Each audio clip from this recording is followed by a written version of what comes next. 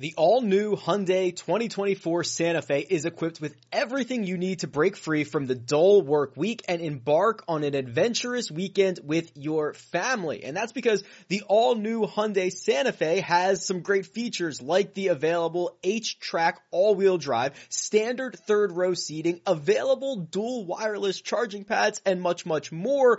So think about those places that you want to go, the things that you'd like to do this weekend, and where the Santa Fe can take you. Learn more about the all-new Hyundai Santa Fe at HyundaiUSA.com. Call 562-314-4603 for complete details.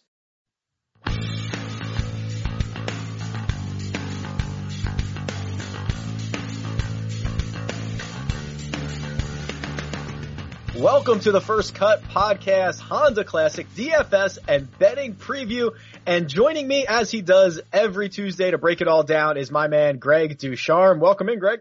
Thanks for having me again, Rick. You're looking good, by the way. I like the haircut. You got a big outing planned or something? This is a big week for us, man. I'm headed down to the Honda Classic. There's a DFS fantasy golf meetup in Florida. So I am just a fan of golf this week, taking in the Honda, playing a little golf.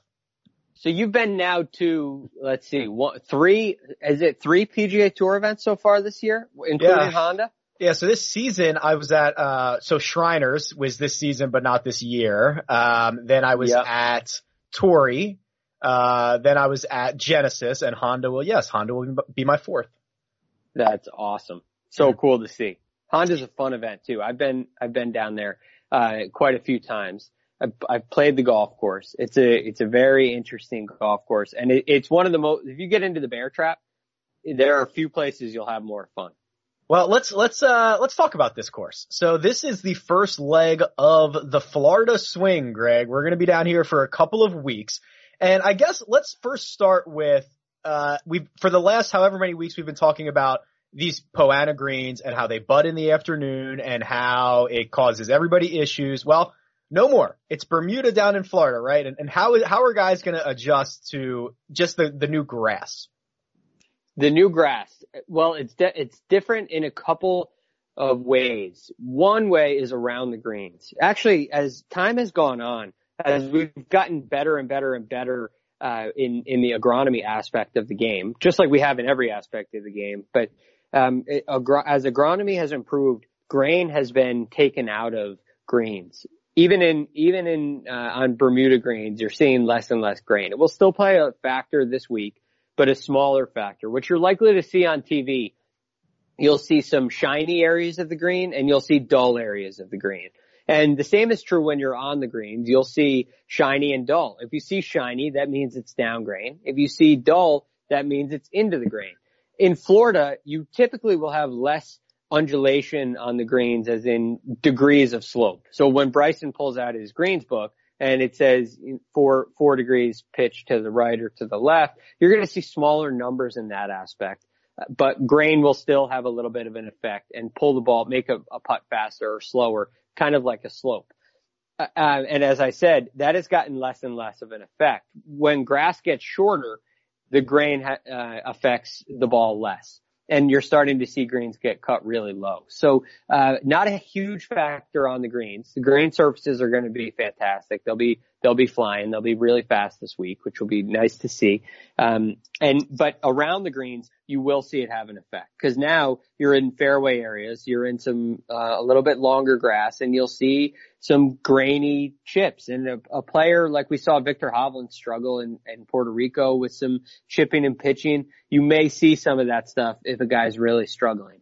But all in all, it doesn't look like we're going to have too much rain in the forecast. So I think the grass is going to be in pretty good shape. From a ball hitting perspective in the fairway, it should be fine. The rough generally will have a little bit of overseed this time of year, so the rough shouldn't be much of an issue. As for Bermuda, like what we used to see at the Players in May, the ball would just go right to the bottom in the Bermuda. You're not going to see much of that this week because of the overseed. So it should be fine. It should be very interesting. It's going to play a little bit more pure, I think. You're not going to see a lot of humps and bumps. Well, and it's also going to play a lot more difficult than what we've been seeing over the course of the last, I would even say months, because PGA National, host of the Honda Classic since 2007, was the fifth hardest course on the PGA Tour last year. And one of the big reasons for that, Greg, is there's really water lurking everywhere. Go ahead. No. Finish up. I was just going to say your tee shots, there's water in play on I think there's water in play on like 15 of these 18 holes or something crazy. So it is not rare to see a big number, posted out there and the winning score to be somewhere in the single digits under par. A common theme we've seen on the PGA Tour over time, especially recent time, the rough has been very low. So you see a player like Mark Leishman win at the Farmers Insurance Open. Even though the rough was a little bit thicker there, he's hitting it into the galleries where there's matted down lies and there's not much of a penalty. This past week in Mexico, the penalty is being in the trees, but players still have an opportunity to recover. When you get to Florida and you get to where these holes have water, this is what really scares PGA Tour players. Well, wind and water combined scares tour players more than anything else, because if you miss and it ends up in the water, it's the greatest penalty for miss other than out of bounds. You can't play your ball. There's no opportunity to recover. You're forced to take a drop. So it becomes very intimidating. It becomes very daunting, much more daunting than deep rough or deep bunkers or even trees for that matter. Because again, you can't play your ball from the water. So it's definitely a factor this week. Leads to difficult scoring conditions, and it's something that definitely also leads to more conservative styles of play. Players will take on much less risk when water is the penalty for the miss than, as I said, trees, bunkers, or deep rough. Yeah, and you mentioned the bear trap earlier, which is 15, 16, 17. It is generally one of the 3 or 4 most difficult stretches on the PGA Tour, but that's not the only problem they're going to have to face around here. I mean, number 6 is a par 4 that was the 4th most difficult hole on the PGA Tour last year. I think it's 6, 7, 8 is like one of the 5th or 6th hardest 3-hole stretches. So you're getting multiple stretches of holes out here that we've got a cut this week, Greg, and we're going to talk about some of these DraftKings players. You are one swing away or one hole away from missing the cut and screwing all of your DFS owners this week, I think. It's an uneasy tournament to watch from a betting perspective or from a fantasy perspective, because you never feel comfortable there, and you won't until the tournament ends, because the pressure shots, the biggest pressure shots are in the bear trap at the end, but they in truth lurk throughout the entirety of the golf course. So you're absolutely right. It's an uneasy week to watch as a fan, but at the same time, that uneasy feeling can create great entertainment. So I think we're in for a real treat this week. It's nice to see an event like this. Last year, the Honda Classic, despite a weaker field, was, in my opinion, one of the more compelling events on the entire PGA Tour season. You had Brooks Koepka and Ricky Fowler sitting in the clubhouse at 8 under par, and you had Keith Mitchell coming down 18 with a chance to win, and he makes the putt for birdie on 18 that nobody thought he was going to make. And he ended up getting the win. It was a compelling tournament with a weaker field. We're seeing similar things this week, but because of the golf course, and this is a classic Florida golf course, we will see a compelling finish, and you're not going to know who's going to end this tournament until the very end. Keith Mitchell, 9 under par, was your winner last year. The year prior, Justin Thomas at 8 under. Ricky Fowler won it in 2017 at 12 under par. Adam Scott in 2016 at 9 under, and Padraig Harrington won it at 6 under par in 2015. So you are certainly going to, par is going to be a good score in a lot of situations for this week. And when I kind of look ahead to maybe some lineup building strategies for this week, generally speaking, I think a stars and scrubs approach has been pretty beneficial, Greg. I was looking back at just last year's DraftKings scoring, and here are the top 6 guys. So this would have been the best possible lineup you could have made. Keith Mitchell, who was 6,700. Ricky Fowler, who was 11,200. Ryan Palmer was 7,200. Brooks Koepka was 10,007, and then you had Wyndham Clark at 74 and Vijay Singh at 6,300. So that is almost a patented stars and scrubs type of lineup. And beyond just the reason you see that, it's not just the values that are placed on these players, it's the style of play. you have a wide range of style that can win at this golf course. And that is true for the most part throughout all of Florida. Bay Hill may be an exception to that, but when you get to the Valspar, when you get to the Players Championship, you are in this situation now where a lot of different types of players can win. And it's because length isn't the defense on the golf course. Hazard, this is about penalty avoidance. If you can avoid penalties, you can succeed. You don't have to go make 25 birdies to win. You have to avoid making the double bogey in the key moment. So that's why when you see scores like that at 8 under or so, it's very beneficial. So I think it's very interesting to see. There's a lot of guys in these lineups, even though they may not be big popular names. There's a lot of guys that are going to add a lot of value to your team.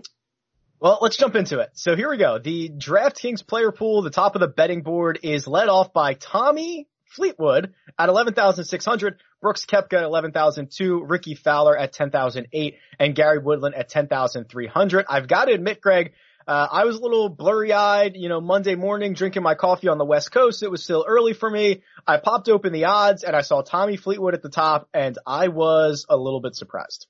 It is surprising. He's not a player you would expect to be favored ahead of a Brooks Koepka or a Ricky Fowler, even a Gary Woodland for that matter. But there's a reason for it. Tommy Fleetwood, in his one appearance here at the Honda Classic in 2018, came in 4th place.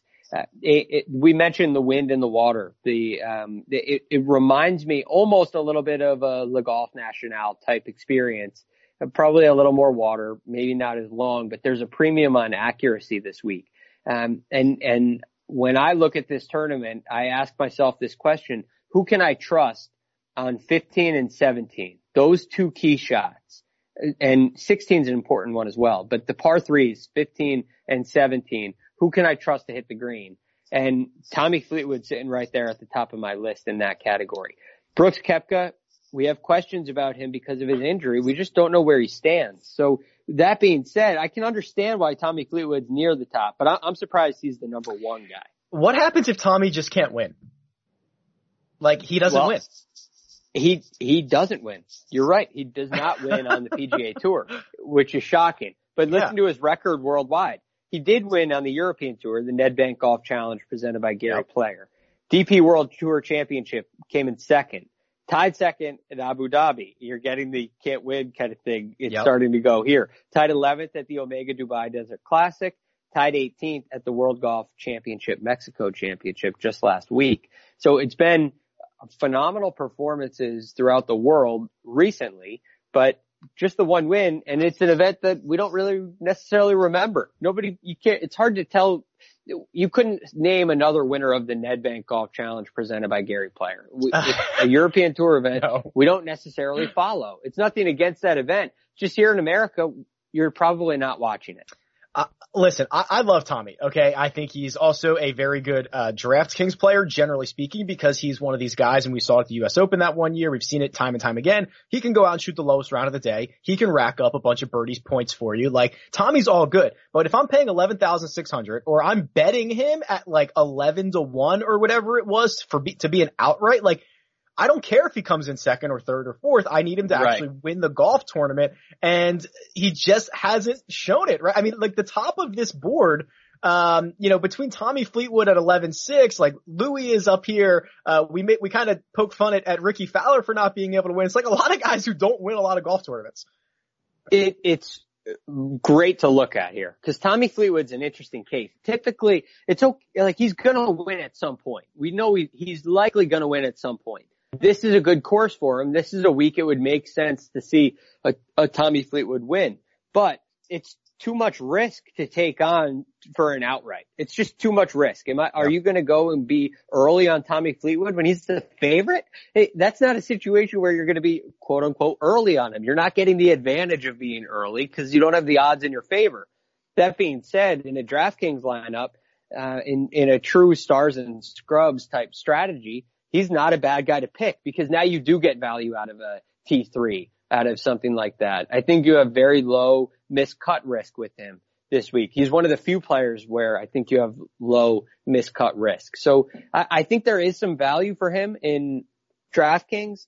if you're going with the stars and scrubs strategy. I think that Tommy is so good that he can win in almost any field. I don't think I have to pay for it at 11-6 with him the favorite or anything like that, because he can win when he's the 15th best player in the field. I'm targeting the two at the bottom here. Ricky Fowler, Gary Woodland for me are the two that I would much rather play over Tommy Fleetwood and Brooks Koepka. Obviously the knee concerns around Brooks Koepka and the fact that he, kind of very scarily just came out and was like, yeah, my knee might never be 100%. And I was like, oh my God. Antenna ears up. Like, did he just say that? I'm so scared. So I'm looking at Ricky, who quite honestly hasn't been all that good. We talked about him a lot during the American Express where he had the 36-hole lead. He was 15 under par. He looked great. Never gets anything going, and he fades to a T10 on the weekend. He follows that up with a missed cut at the Farmers. Then he goes, T37 at the Waste Management, which is pretty uninspiring. And we haven't seen him since, which I actually think, Greg, is good for Ricky Fowler. There are weeks where we're like, oh, we haven't seen this guy play. I don't know what he's been up to.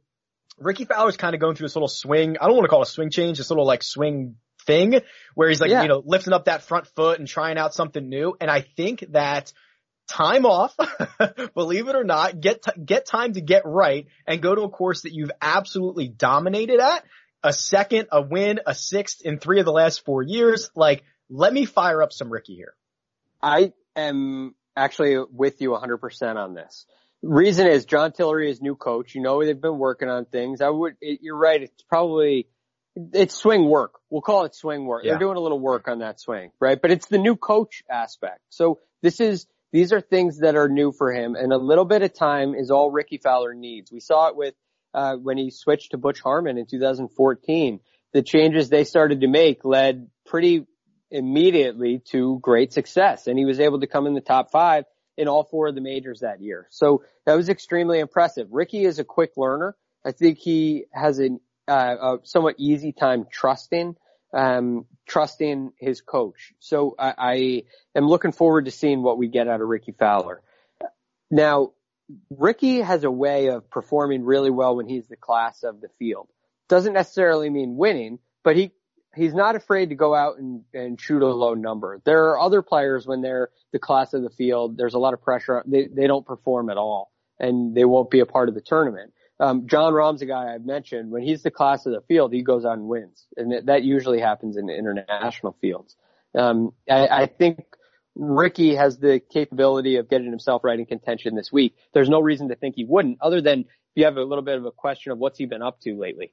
And so I do like Ricky, but I like Gary Woodland a little bit more this week. And I'll tell you why. This is that kind of golf course for Gary where he doesn't have to hit driver off the tee, right? I can hit that stinger tee shot with irons. You can hit some fairway woods off the tee. It's all about keeping it in play. For a player as long as Gary Woodland, so far this year on the PGA Tour, he's hitting 70.45% of his fairways. Now, driving accuracy is a stat that I very rarely look at. And I typically will only look at that stat in a case of a guy who's hitting it really well. And when a really long hitter hitting that number of fairways is extremely impressive. And it's leading to a lot of greens in regulation, which is he's hitting 75% of his greens in regulation. And this is one of those weeks on tour where the old school statistics, the fairways and greens become extremely important because there's so much water. And if you miss fairways even into fairway bunkers, some of those approach shots over water, challenging water to the side, they become a little bit more frightening. And you'll see some players kind of maybe even lay up sometimes. So being able to put the ball in play at whatever distance you're going to put the ball in play at is going to be at a premium this week.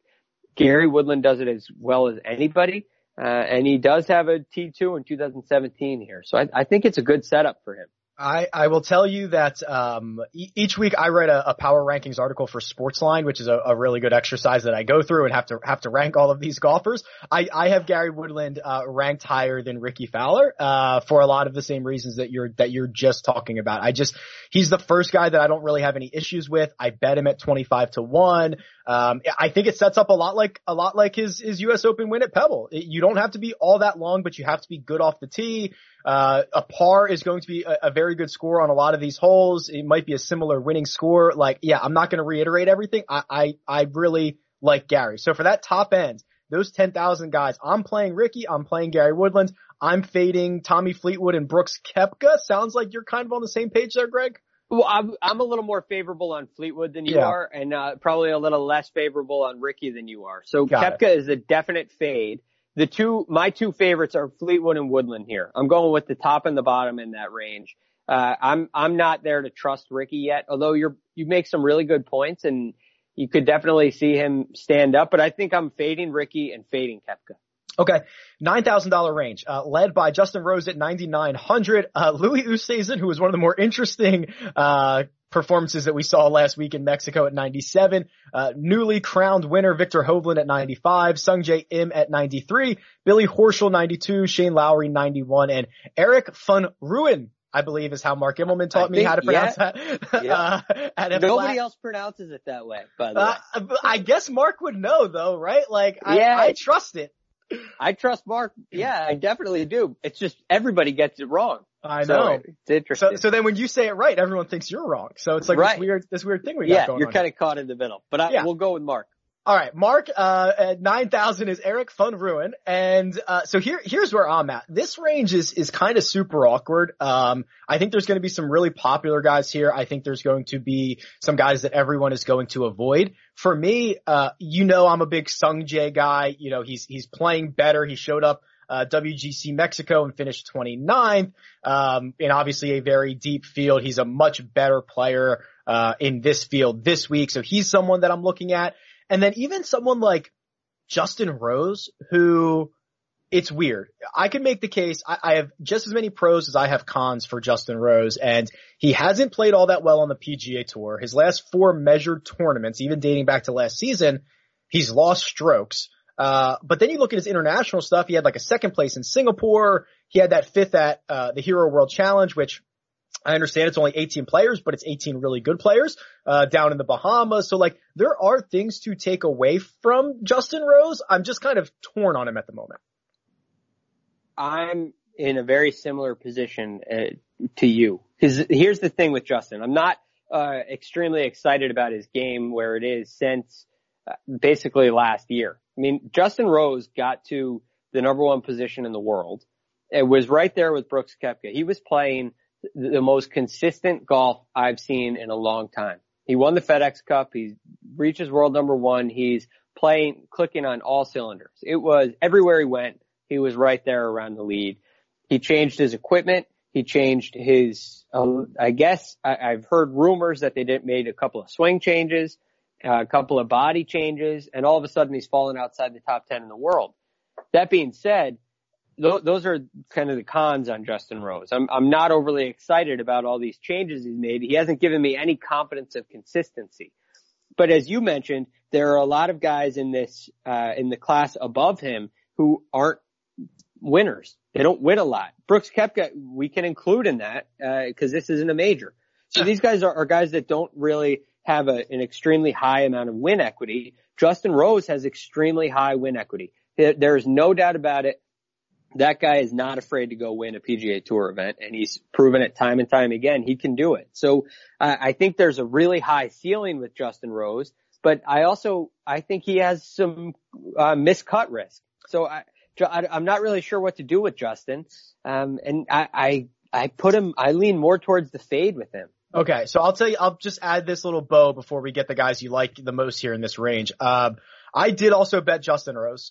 This is only the second time in his last 8 starts that he's been longer than 22-1. You usually see Justin Rose, 14, 16, 18-1. He's 25-1 this week. I bit on that. He's probably the 3rd, 4th, 5th best player in the field. I suspect those guys can usually figure their stuff out, and I bid on 25. But who in this 9K range does kind of move the needle for you? Well, just to add to your point there, I think from a bet to win perspective, Justin Rose at 25-1 is the best bet in the field. So I think what you bid on is a smart bite. I mean, I wouldn't bet my house on it. I wouldn't bet any pink slips on it. But if you're going to throw a little, a couple of a friendly amount on it, keep it friendly. I think it's the best bet in the field. In this range, who do I like? Billy Horschel stands out to me.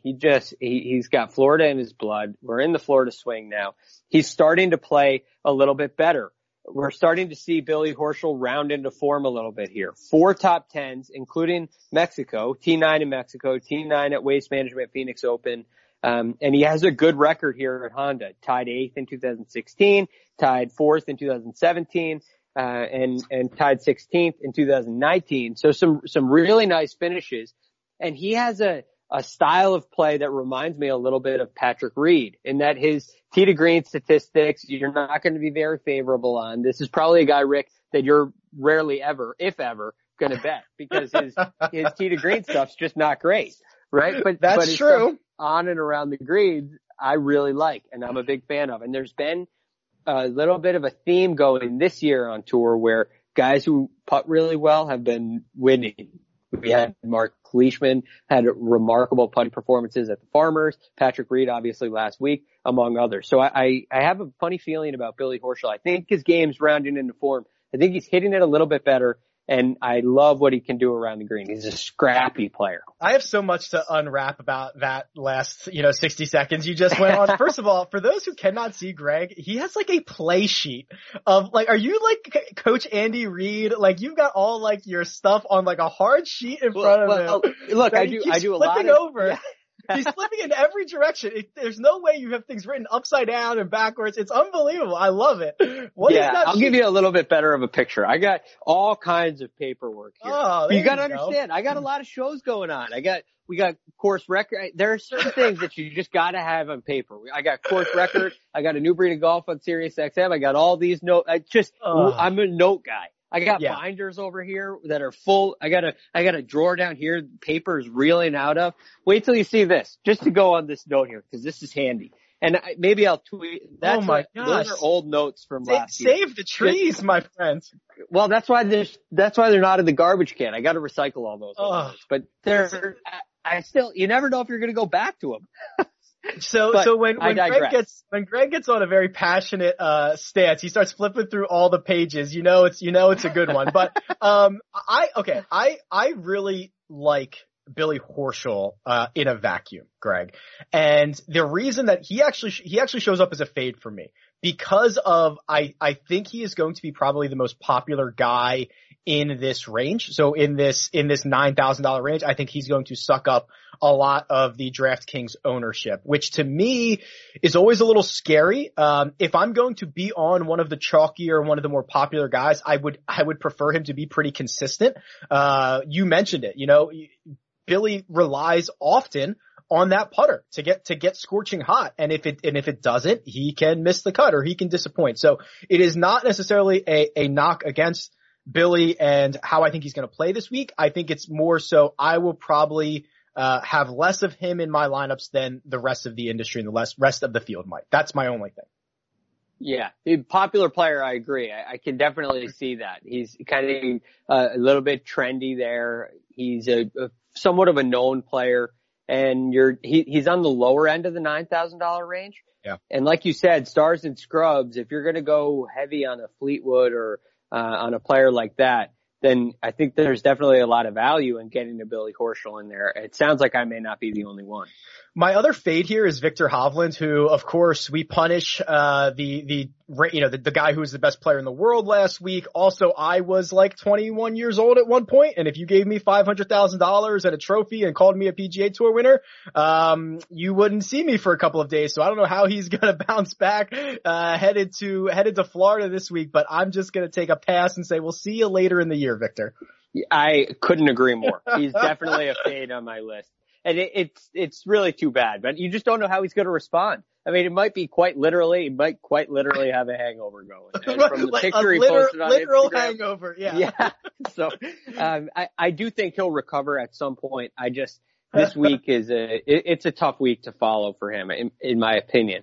Great player again. But there's also the curse of the Puerto Rico Open. Oh. No winner of the Puerto Rico Open has gone on to win again. Do you think, this is a little tangential, do you think he is talented enough to break that curse? Yeah.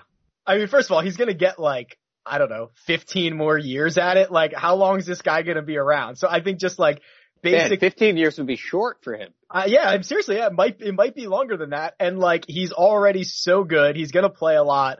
Yeah, he'll be just fine. He'll break it. Yeah. Well, Tony Fino is probably, yeah, we would have said the same thing. So, we'll all see. Right. So for me, 9Ks, I think I like most, Sung Jae, as I always do. Justin Rose is a little enticing. I'm staying away from Billy Horschel just from an ownership standpoint, and probably just staying away from Victor Hovland for, I don't know, an alcohol standpoint, whatever you want to call it. Sounds like you're on Billy Horschel. You're fading Victor Hovland. Who else here that I'm missing? I'm fading Eric Van Rooyen. Mm-hmm. I think I got that right. I'm fading him. I think there's such a big difference between last week and this week. And I feel like he had a great week last week. I feel like he's a great player. I'm not sure. This is on a hunch. It's 100% on a hunch, but I'm fading him this week. I'm also fading Justin Rose. So I really like Horschel. I'm also fading Lowry. I have a lot of fades in this range. I'm not too high on Louis. Is a player I love as a player. I love that golf swing. I love the way that he goes about it. In potential conditions like this, I'm not overly high on it, but I have a feeling that this week he's going to play pretty well. So a hesitant play on Louis. Let me jump in on Louis real big guy quick. For me. Let me jump in on Louis real quick. In my database, going back 4 years on Louis, last week was his best putting performance ever and his worst tee to green performance ever, which is like bizarro world for Louis. I don't know how it happened. I'm assuming they're both outliers and he's going to get right back to being good again. Well, he's one of those guys, kind of like a Dustin Johnson, where it just rolls off his back. Like, I'd rather be hunting or doing something else. I play golf for work kind of a thing. I don't think he's going to let it get to his head. So I have a funny, Louis is just such a good player, and he's at a really good price. I think he's a good play. I don't disagree with you. All right, let's jump down to eights. Daniel Berger, I'm not going to read them all. Daniel Berger leads the way at 8,900. Luke List is the bottom of it, with Emiliano Grillo at 8,000 flat. Now here we're getting into some guys that I think I can make some pretty tough stances on, but I'm going to go to you first, Greg. Who's the one or two guys here that you're most excited about? Daniel Berger. Okay. Ryan Palmer. Okay. And I've said this before, and this guy has burned me before, but Emiliano Grillo. No. I like his game. I think his game really fits, but he's just, he every time I feel like this is an Emiliano Grillo course, he seems to burn me. But I still like him this week. I got to go back to the well here. So I'm Berger, Palmer, and Grillo. Daniel Berger's been playing great lately. He's from Florida. It's a hometown. It's a home game for him. So I think he likes the golf course. Second in 2015. His two recent finishes, tied 29th, tied 36, which are pretty good. I think his game's coming around. I think you're going to see Daniel Berger play pretty well. Ryan Palmer, I like his ability to drive the ball. This reminds me a little bit of the Sony Open, that you got to get the ball in play. And he also had a great finish last year, as you mentioned. So I think Ryan Palmer is a nice fit. And Grillo, he can hit it. And again, that's a really that's a hesitant one for me. So I'm with you a little bit. Not with you on Daniel Berger. I think that the $8,900 is a little bit too expensive for me. He does have back-to-back top tens, which is the first time he's done that since 2016. He went back-to-back top tens at Shell Houston and then the Masters. Now we're asking him to go, back-to-back in top tens. I'm a little bit concerned that he can keep it going, but I'm, happy to be wrong there because I do like Daniel Berger. Ryan Palmer's weird because Palmer has just had like a couple of really weird situations. Yeah, you mentioned the Sony and how well he played. He hits that like 3-wood out of the wet bunker on 18 over the grandstand, which he didn't need to do, but he didn't know it at the time, which he probably could have finished better than fourth. Then he has like the one hole, what was it? I guess it was at Genesis or Waste Management where he had like 7 shots from the bunker. It had to be Genesis. And it was Genesis. Yeah, it had to be Genesis. So he made a 9 on a par 3. Like, it's just been like, outside of like those two situations, he's been pretty good for the last, I don't know, 2 months or so. He's got a pretty good history here. You mentioned the 4th place last year. So, Palmer was on my list, but the guy I'm most excited about, and this is classic, like Rick, like when there's blood in the streets, buy property, is Benny On. Yeah, I knew it. I mean, like literally no one's going to play him because everyone played him last week because he had #baby swag, first start back from having a baby, everybody goes nuts.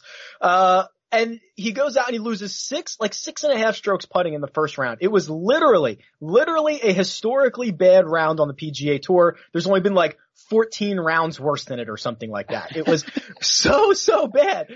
But the next 3 rounds, add them all up, he gained nearly a half a stroke, which is just, when you're Ben On, just play to field average. That's all good. He was 10th in the field in strokes gained tee to green last week over all 4 rounds in that stacked field at the WGC. So yes, I am eliminating, round 1 Thursday, Benny On from my memory. I'm looking at the final 3 days and how he played tee to green for the entire week, and I'm back in, baby. I'm thinking with Ben On, it's a fade for me. Here's another disagreement. You are so high on Ben On. I'm not. I question that putting. To me, while it was extremely bad, and it's probably the really bad end of bad, he's not a good putter. He's a bad putter. Yes. And that's the kind of round that is almost more likely to me than the really hot round. The other thing that I have big questions about is, we remember back to the American Express, and we can talk to Mark about this at some point, because he was 4 or 5 under par through 6. I think he was That's 5 right. under through 6. Yeah. And Mark picked him that week, and he's looking like a god. And all of a sudden, he made an 8. He made an 8, and it was all downhill. He made an 8, and it was all downhill. And I look at this golf course, and it is just waiting for a train wreck. It's just begging for it. Most players in the field at some point will have a train wreck here. And when you get that's not good for Ben On. It's not good so I have a hard time trusting him this week under the gun. Whereas Ryan Palmer, I trust him to not get stuck in a bunker again like he did at Genesis, where he shot 81. You look at the scores that he shot, and it's basically 71-71 and a missed cut at the Waste Management Phoenix Open. Pretty decent rounds. He shoots 81 at the Genesis with a 9 on a par 3. His other scores were 71, 70, 72. He's one of those guys that can hang around par very, very well, and that's going to be valuable this week. One good round, you see a 64 out of a Ryan Palmer on a Sunday, and all of a sudden he's right there with a chance to win. So, whereas Ben On, I worry the train wreck is much more real with him, and I don't think he has to get stuck in a bunker to have a train wreck. Well, I will only be on site on Saturday, so let's hope that Benny On is still there by the time I get there, which would be a good sign. I hope for your sake too. All right, $8,000 range. I like Benny On. We both like Ryan Palmer. You like Daniel Berger, me not so much, and you like Emiliano Grillo, and me not very much on Emiliano Grillo. Yeah. Does that about sum it up? I think you're right on. A guy I have some questions about, and I want to like it, but I'm not sure. I want to get your thoughts. Joaquin Niemann. If you let me invest in the next, 18, 24 months of players, like Niemann would be probably near the top of the list of guys that I would want to invest in. I think the issue is always going to be, we don't know when the weeks are that he's going to pop.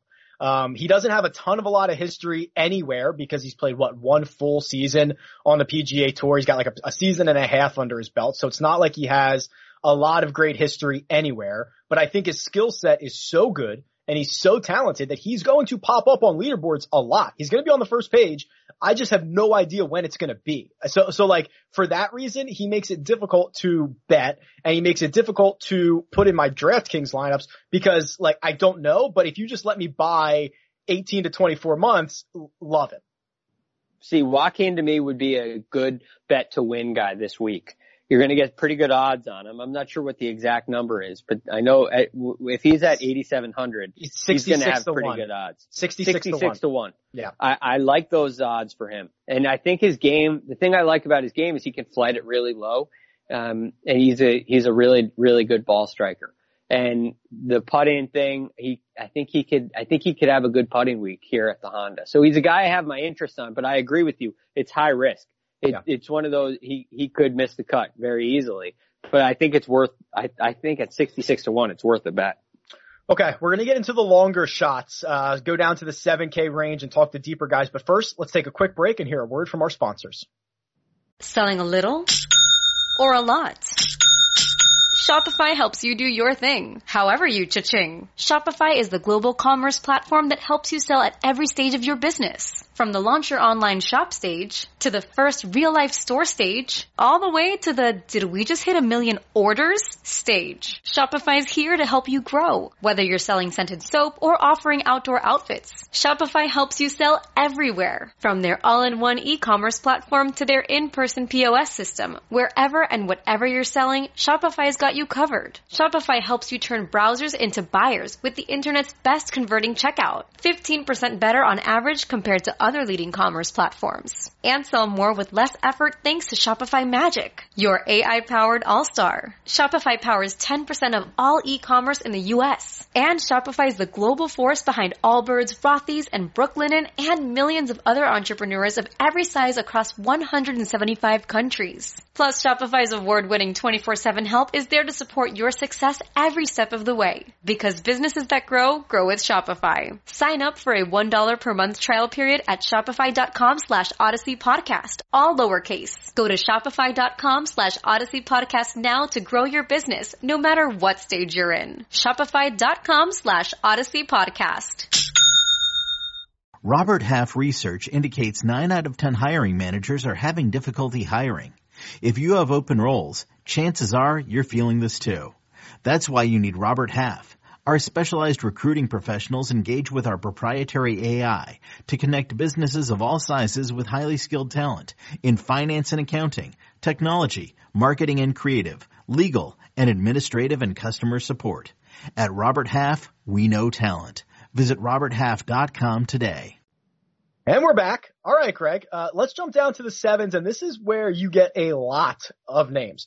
Johnny Vegas, Kevin Streelman at the top at 7,900, all the way down to a handful of guys at 7,000 even. We're talking Doc Redman, K.H. Lee, Zinzun Zhang, one of my favorite names to say on air. There's a lot of names here, okay? I'm a lot partial to Johnny Vegas at 7,900. And I'm wondering how many people saw his 10 under par, 62 in the final round of the Puerto Rico Open. This is something that we talk about all the time, Greg, which is these guys are such creatures of habit. And if they find one swing thought, one thing, it can keep them going for a day, a week, a month, whatever it is. So if Johnny Vegas found something in Puerto Rico in the final round, and now he's heading to a place where he's got a 4th in 2017, a 16th in 2019. He is historically a very good off the tee player, which is going to keep you generally fairly dry around here. Like, that to me is worth the $7,900. Very good driver of the ball. You had a great tweet about that. Yes, I did. Right. He's driving it with Rahm and Rory. He's up in that category as far as strokes gained are concerned. So I love Johnny Vegas' game off the tee. It's important this week for sure. He played really well in the Florida swing last year. All the events he played in the Florida swing were fantastic. And the key to me is we know how good he is off the tee. He had a great putting stretch during the Florida swing. And I think the greens, they get a little bit flatter. There's a little bit of grain to deal with, but they're a little bit flatter. Here at the Players, at the Valspar, they're not as slopey as you might see on a mountain course like Mexico. They're certainly not as slopey as you'll see at a place like Riviera. They're a little flatter. I think it brings him into play. So, Vegas to me is definitely a good play. Okay. Who else you got? Russell Knox. I'm very interested in Russell Knox this week. I think at 7,600, it's a much cheaper kind of a pick. It's a good middle 6 range, and he's got a kind of a sneaky game. It's like this has a lot of European tour feel to me, this event. Yes. It's usually an international field, for a variety of reasons, but it also has the elements. The elements are very important. Winds are going to be around 15 or 16 miles an hour this week through much of the week. Sunday, you're probably going to see a little bit lighter winds, but he had a really good year going. He did miss the cut at the Pebble Beach Pro-Am. He missed the cut at Genesis, which gives me a little bit of concern. But before that, a lot of top 30 finishes. I mean, he was tied 11th in Bermuda, another windy venue, tied 20th at the RSM, tied 32nd at the Sony Open, tied 37th at the American Express, but he shot 13 under. And, the Farmers Insurance Open, he was tied 21st, tied 16th at Waste Management. I look at his scores and he's kind of in that, he finds a way to get into that 3 to 10 under par range quite often. Yeah. And I think on a golf course like this, it's a good venue to fit Russell Knox. Well, I do think there is a mold of a player that generally should find success at Honda, and I do think that Russell Knox fits that mold. So he's 70 to 1 to win, but I might take a little nibble on either his 11 to 1 number to finish in the top 5 or even his 5.5 to 1 number to finish in the top 10. I think that might be worth an investment. Now, I would probably stay away from bet to win. Yeah, I mean, winning is hard. Winning's very hard to do. Only one guy's gonna do it. If you give me the top 10 number and let my guy finish, in a 3-way tie for 9th or whatever it is, that sounds a lot better. Yeah, I couldn't agree more. Then my next, I go down a little bit here. Don't forget about Harry Higgs, our boy Harry Higgs, who was a DFS darling over the first month and a half of the calendar year. We haven't seen him since Pebble Beach, in where he finished T18. He was playing with Jay Monahan, right? He was playing with the commissioner. They stick Harry Higgs, bad boy, with the commish so he doesn't cause any trouble. But I mean, look at his last 3 results: T18 at Pebble, T25 at the Waste Management, T9 at the Farmers. This dude was on a roll. He's taken a couple weeks off. I'm wondering if everyone's forgotten about him at $7,300. It'll be interesting to see. Are you thinking driving's going to be very important? When you look at your stat breakdown, is there a particular thing in statistics you're looking at this week? So I will tell you, strokes gained approach was, massive. There's only 9 courses on the PGA Tour that strokes gained approach is more important on. But then after that, but strokes gained approach is important every single week. But then you look at off the tee, which, was also pretty critically important. And it makes sense because that's where the big numbers come from. The big numbers come from losing one off the tee or, depending on where some of these pin placements are, hitting your approaches. If you're 2 yards on the wrong side of it, you're wet. You really do have to be precise. So in weeks where, I always love strokes gained approach. I always love off the tee. I am definitely, promoting off the tee, because I don't want my guy on number 6 where that water runs all the way down the left-hand side. If you're a yard off the fairway, you're wet. And it's just that's a tough ask, For a guy that hits it, he's averaging 300 yards off the tee. His driving accuracy is 66%, which is quite good at that distance. Being above 65%, it's kind of like the new 70-70. There used to be the 70-70 club they would talk about. Hitting 70% of your fairways, 70% of your greens. At the distance the players are hitting the ball now, if you're hitting 65% of your fairways, that's like hitting 70% or more. So, I do think a very accurate driver of the golf ball, hitting a lot of greens. He hits just under 70% of his greens in regulation at 69.63. Those are important things to me this week. I look at a week like this and I'm thinking fairways and greens are more important because of all the danger than some of the strokes gained statistics. For instance, Billy Horschel has very weak strokes gained approach numbers, but at the same time, he hits a lot of greens in regulation. That's beneficial here because it's about being safe. Proximity to the hole is less important. So I see a Harry Higgs he is 19th strokes gained off the tee, which is a great sign, but he also hits a lot of fairways and he hits a lot of greens and he's not a bad putter. So I think Harry Higgs is a fine pick I'm definitely a play on Harry Higgs. He's actually 8th off the tee in this field. So he's 19th on tour. He's 8th in this field, which is obviously even better. The guy that I'm staying away from, I'm already seeing a little bit of chatter about him because of his finish last week at the Puerto Rico Open, is Kyle Stanley. And I'm pretty sure he's your guy. I love Kyle Stanley. Yeah, well, I don't, but $7,200 for Kyle Stanley this week. Yes, 3rd place finish at the Puerto Rico Open. I think he was the 18 and or 36 hole leader. One or two of those. But then if you go back even further than that, I mean, it's all red, 64th at the Genesis in a field of 72, 4 straight missed cuts prior to that, missed his last 2 cuts here at Honda. Like, I cannot get excited one iota for Kyle Stanley. He is a 70-70 club type guy, right? He hits a lot of fairways, hits a lot of greens. But boy, it's just been boring lately. Now, I became a huge Kyle Stanley fan, a number of years ago. I became a real big, and it's kind of a joke. The Kyle Stanley fan club, is definitely a little bit of a joke. I do Fantasy 5 Guys on Sirius XM, and I picked him like 3 times during the year, and I think it was 2018. And he came in second every time. He was right there in the mix. He was like my dark horse who every time I picked him, it turned to gold. And so this joke kind of ensued that I'm in Kyle Stanley fan club, but he really is a phenomenal tee to green player, a shorter hitter. So he has that makeup, driving accuracy nearly 70%, greens of regulation nearly 70% are things you like. He's 168th in strokes gained putting. His birdie average is 3.74. Right. There's not a lot here. And so I think he's a middle ground for me. I like him. So there's a bias play. Mm-hmm. There's a bias play because there are some things to hang your hat on. Okay. I can hang my hat on those greens of regulation. I think he can avoid hazards, and he did play well last week, but you're right. I mean, it's just not exciting. It's just a boring pick. You have to decide right now on Tuesday, where the defending champion Keith Mitchell finishes in this tournament?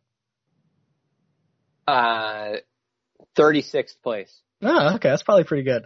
Yeah. I don't even know if I'd be excited about that, right? I mean, he's $7,300. Would I be like, oh, okay, that's cool.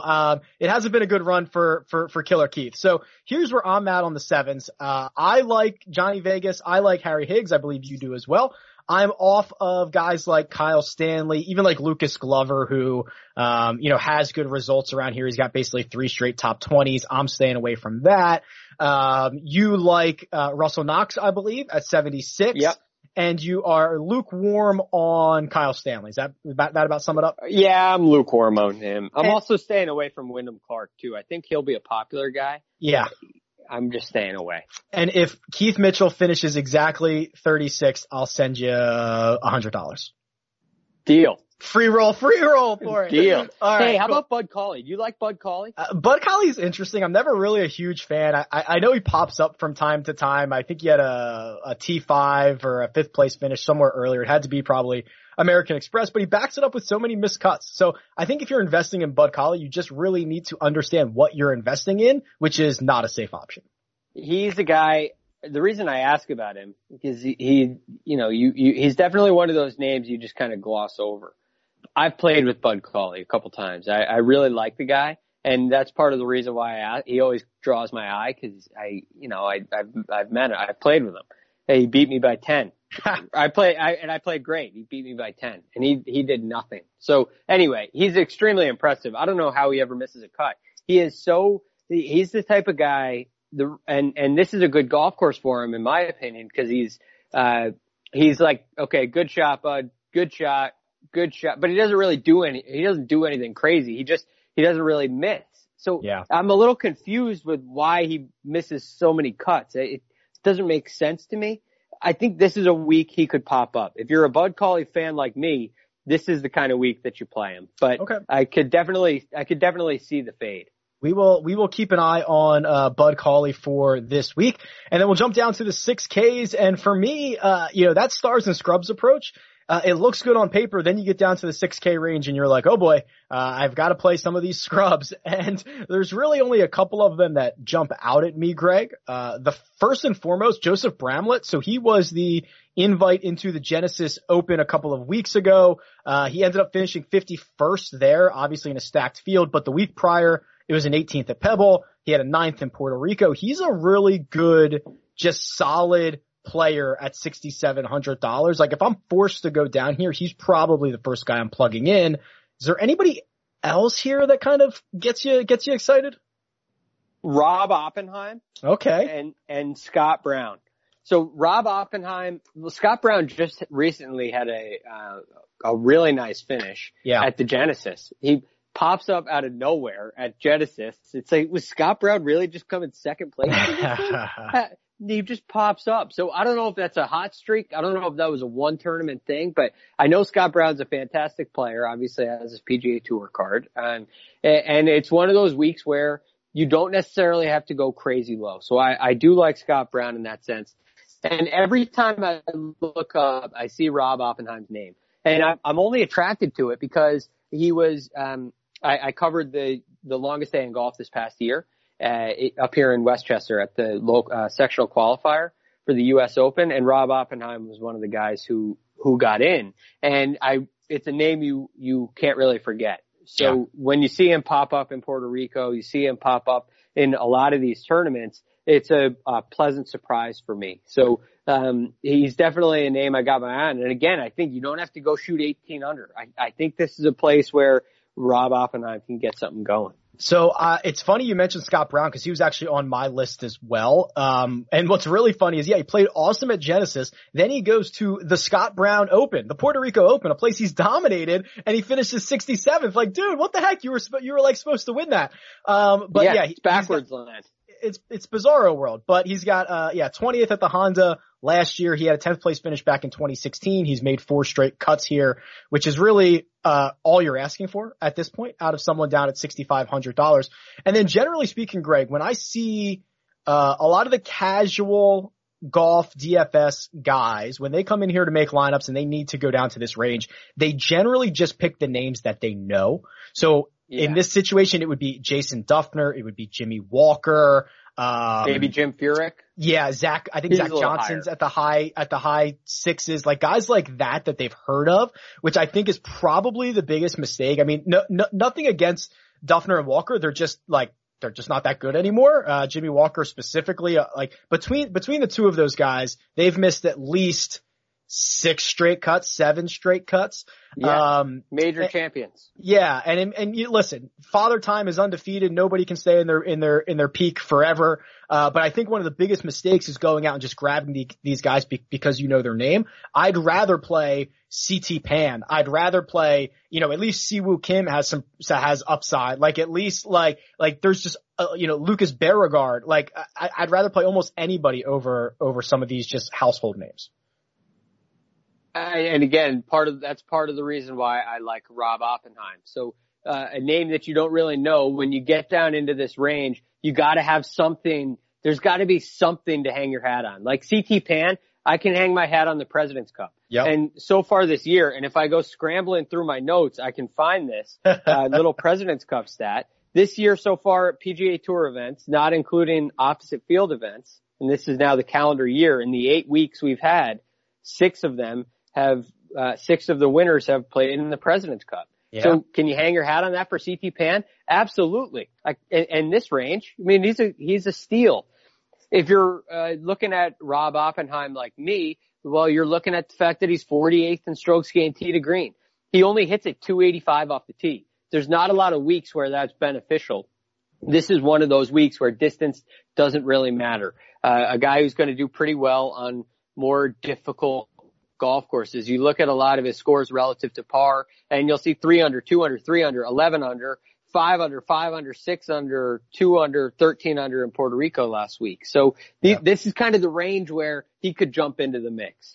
But again, in this range, what is it that you're going to find? What is it that you're going to hang your hat on? You can't simply be throwing darts down here. Yep, absolutely true. So for me, it's Bramlett, it's Brown. It's staying away from guys like a Jimmy Walker, like a Jason Duffner for you, Rob Oppenheim, and then, just something, right? A CT Pan, someone we've seen play at a very high competitive level recently. Like, that's good enough for $6,400. Right. So I would say CT Pan, Rob Oppenheim, and Scott Brown would be my goes in this range. And everybody else is a fade. Everybody else is a fade for me. The other 30 names here. Yes. All right. A couple of quick head-to-heads, and I think I might know where you lean on these, but I've got one here. Billy Horschel -126 versus Benny On at -108. Who you got, Greg? Oh, this is easy. Billy Horschel, right? And I know you're going to disagree with me. Yep. Right? I'm pretty sure you're going to disagree. So let's hear it. Tell me why I'm wrong. Yeah, I mean, I won't rehash everything, but it's Benny On. I mean, I think this is just producer Jacob put this in here because he knew, like, Billy Horschel is very on brand for you. Benny On is very on brand for me. Like, this is like, we were absolutely going to take opposite sides on this one. Yep. I love it. That's why it's a great one. It's a great head to head. Yeah. A couple of internationals here. This is almost a dead coin flip. Shane Lowry -118 versus EVR. Eric Funruin -116. Who you got, Greg? Man, I'm not overly high on either of these guys. No. I'm going to go with EVR here. Okay. Reason being, I just saw him play recently and he played really well. So I'm not going to take that away from him. There's a great chance that he found something. The trend to me, what I foresee is a little miscut out of EVR, but I don't have any confidence in Shane Lowry right now. I don't really have anything to hang my hat on with him. So I have something that I can cling to with EVR, and it's what he did last week, even though I'm not really high. This is probably one I would stay away from. Yeah, I'm not sprinting to the window to get either one of these guys. I think if you had the same matchup 6 days ago, Shane Lowry would have been a significant favorite here. So I'm just going to roll with that. I think Lowry is a guy who, when the winning score might be 8 under, I kind of like him to grind it out and keep it in play and try not to do any big numbers. But you're right. I am not excited about either side of this one. All right, Greg, it is time. It's Tuesday, so we've got to get on the record for our one and done picks. Would you like me to go first, or do you want to go first? I think I let you go first last week, so I'll go ahead first this week. This is a challenging one for me. I'll start off by saying that this, of all the one and dones we've had so far this year, this is the one that makes you the most squeamish. This is the most nerve-wracking one and done of all. Because, like we've talked about this, American Express course history sticky. Remember we were talking about that?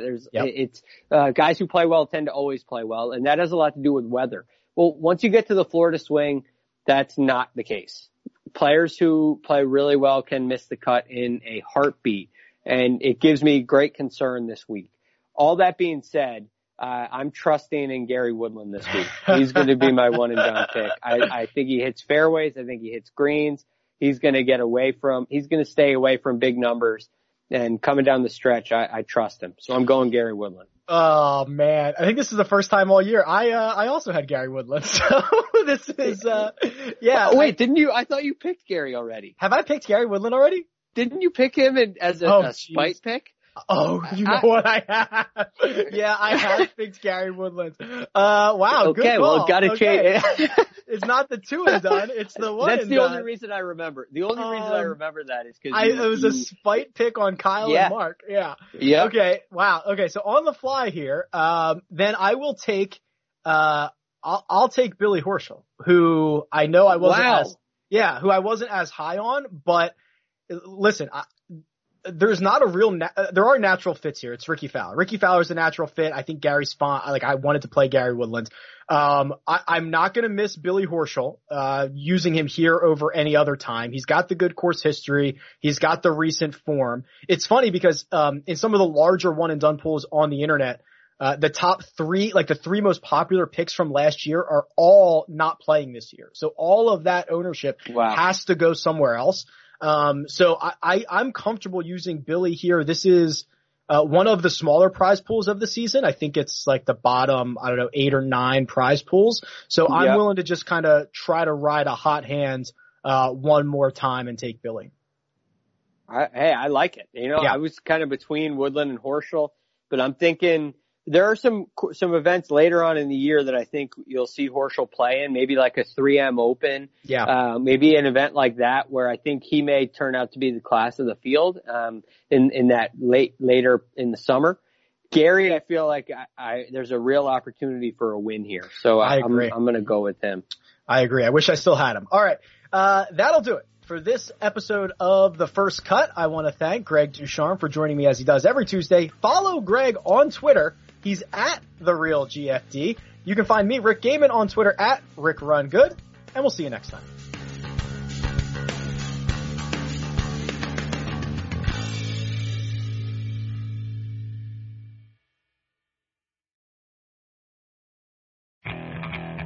Okay, picture this. It's Friday afternoon when a thought hits you. I can waste another weekend doing the same old whatever, or I can conquer it. I can hop into my all-new Hyundai Santa Fe and hit the road. Any road. The steeper the better. Because my all-new Santa Fe is available with H-Track all-wheel drive, so I can hit the trail without a worry in the world. Heck, with 3 rows and best-in-class rear cargo space, I can pack the whole family in with all our gear. We've got available dual wireless charging for our phones, so we'll never lose touch with civilization, and we won't lose touch with the primordial power of Mother Earth. So which is it? Waste the weekend or do something a little more epic? And conquer it in the all-new Hyundai Santa Fe.